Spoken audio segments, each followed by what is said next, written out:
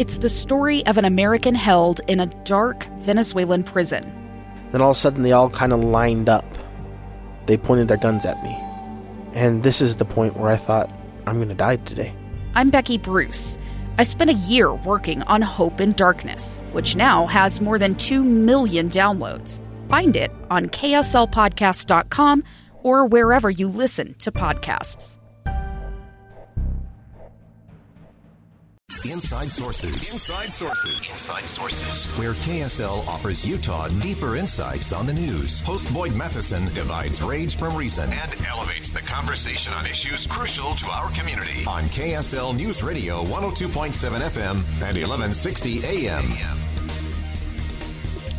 Well, Democrats are finding themselves in a bind with inflation at its highest level in 30 years. Supply chain issues, of course, the pandemic, Virginia's governor's race that was lost in part on issues like education. But as you look at all of that messaging, it is a messaging issue. There is a challenge, I think, for any administration, whether it's Democrats or Republicans, to try to square the circle of what's the vision, what's the objective, what's the policy goal, what's the big idea, and what's the reality on the ground. I think the area where the Biden administration has struggled the most is that they have not been able to square that circle because they have been talking about things in a way that just isn't congruent with what American citizens and American families are feeling and experiencing every single day.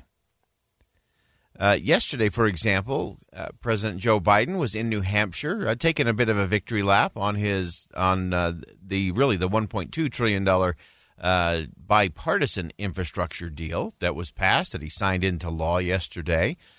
And as he did that, he made the statement that your life will be better today because of this bill. Your life is going to be better today because of this bill. That's a big, bold claim. And most Americans, I'm sure, before they went to bed last night, might have been wondering, I don't know that my life is bigger and better as a result of that bill being signed into law today. We're really pleased to have joining us back on the program Dana Perino. Of course, she's co-anchor of America's Newsroom. She co-hosts that.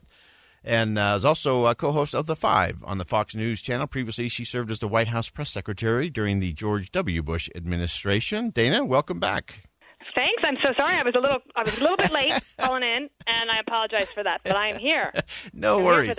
We know you got a few things going on in your world. I'm usually never late, so now I have such anxiety that I did something wrong, and I'm not going to get a gold star on my chart on the refrigerator. We have a supply of those, but it's stuck in the port somewhere or in a congressional hearing somewhere. So I'll take a pass this time around. Well, Dana, I wanted to. How are you guys doing out there? We're doing great. Our state actually has a budget surplus and has paid down debt and has a great rainy day fund and still has a lot of other things it can do. It's not taking the bait of one-time money. So fiscally, we're doing pretty well out here, which is making the economy hum. And Dana, I wanted to pick your brain on a couple of things. One of the things that we have seen, and you've experienced this, is how do you balance in an administration the kind of the big vision, the positive messaging that you want the president to be making out there.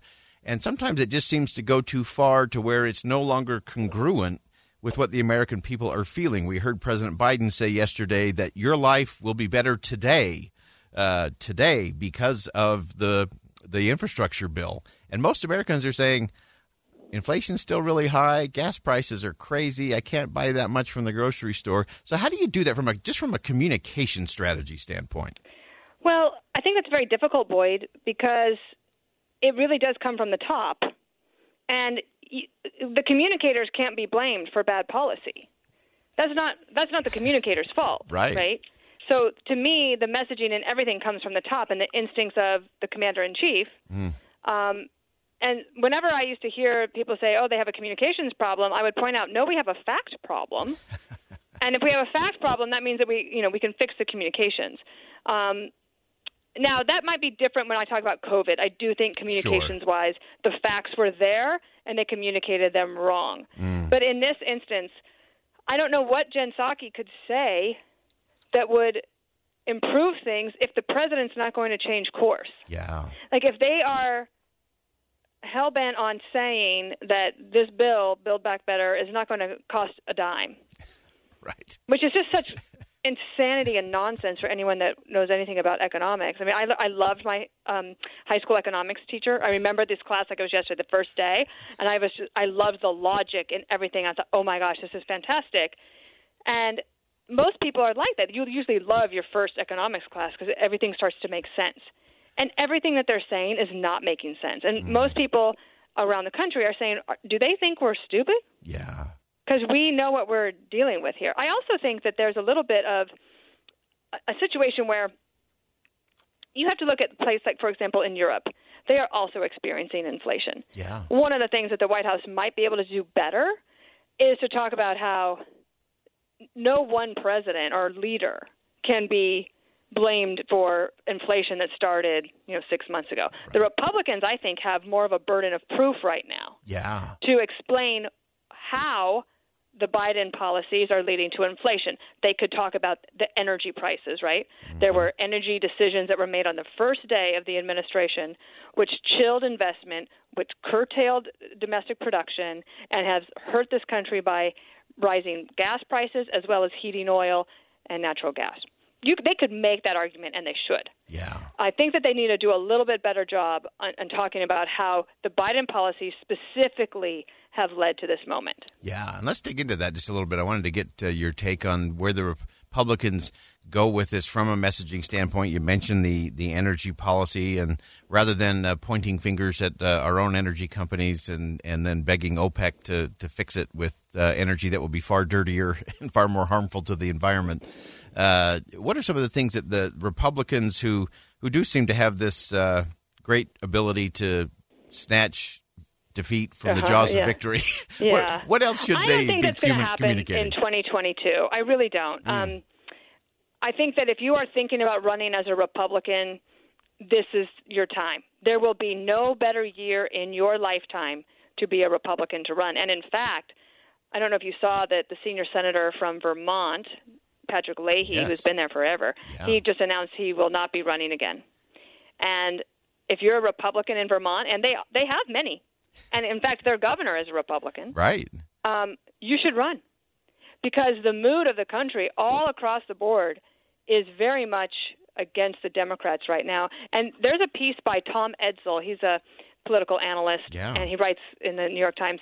Today he says the Democrats should not just be worried. They should be in shock about how quickly everything turned on them. So I think that the Republicans are doing a pretty good job, but partly that's because the Biden White House is making it very easy for them. Yeah, a lot of easy pickings there and a lot of shock. And then, of course, it does come down to if you're on the Republican side, it does matter what kind of candidates you put forward. Sure. In terms of those things. You look at a place like Pat Leahy stepping down, and, of course, there's a number of others that are looking to exit. And as you look at that, again, looking at candidates with a message that can connect and resonate positively with the American people. What do you see out there? Well, I think one good example is Glenn Youngkin of Virginia. And not to put the burden of responsibility for election victories for Republicans all on his shoulders, he focused relentlessly on the issues. He did not let himself get dragged into the Trump world. The Democratic opponents of Glenn Youngkin tried to just make him seem like a Trump clone, and the voters just were not buying it.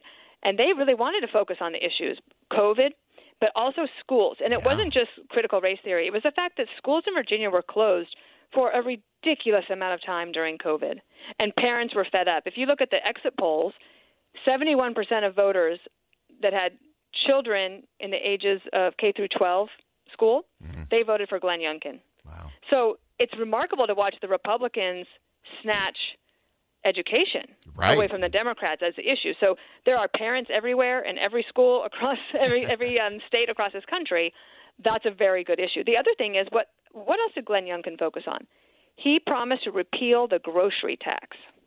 Now you're talking real dollars at the kitchen table. That made a big difference. And he also ran a campaign where he kind of got made fun of for it, but he coaches his kids' basketball team, and they ran ads of footage of him coaching the basketball team constantly everywhere. And some consultants were telling him, gosh, this is like really over the top. People are sick of it. But his instincts were to say, no, this helps me connect with my fellow Virginians. They understand this. So his win is a really good one. But, Boyd, this is really important. He did not have the kind of primary that many other candidates are going to face in their states. So Virginia has a different system. They have a convention. Yep. And the convention was basically wired so that the farther right candidates didn't really have a chance. So he became the Republican candidate there, and then he was able to win. Had somebody else won that primary and didn't run the kind of campaign that Glenn Youngkin did, the Republicans might not have won in that state. So that's just something to keep in mind as you look at other candidates across the country. So important. And as always, I thought one of the other things he did very well that Terry McAuliffe did very poorly was he fought the next war, not the last war. And I do think for Republicans, they've got to be careful not to fight the last war because, as we know, between now and next November is a lifetime of lifetimes in politics.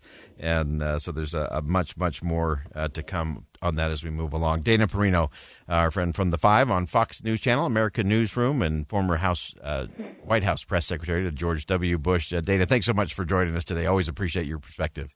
I love you guys. Thank you so much. All right. Thanks, Dana. All the best. Bye. All right, we'll step aside for a quick commercial break. When we come back, we'll break down some of those numbers, some of those things that Dana Perino was talking about in terms of connecting with the American people. Was Bill Clinton right? Is it just the economy stupid? We'll find out. Coming up next. 2 years ago, Americans watched in horror as a crisis unfolded at the Kabul airport. She was tear-gassed and beaten. Images of thousands desperate to escape Taliban oppression filled our news feeds. More than 80,000 Afghans made it to America. But the story didn't end there. It was very cold. There was no power, no heat. Who would help our newest neighbors?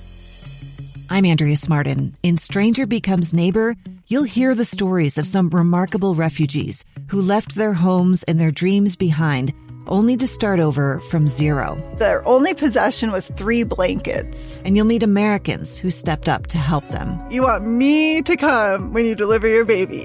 What can one person do in the face of an international disaster decades in the making? That's Stranger Becomes Neighbor. Find us at kslpodcast.com. Follow us on Apple Podcasts or anywhere else you listen.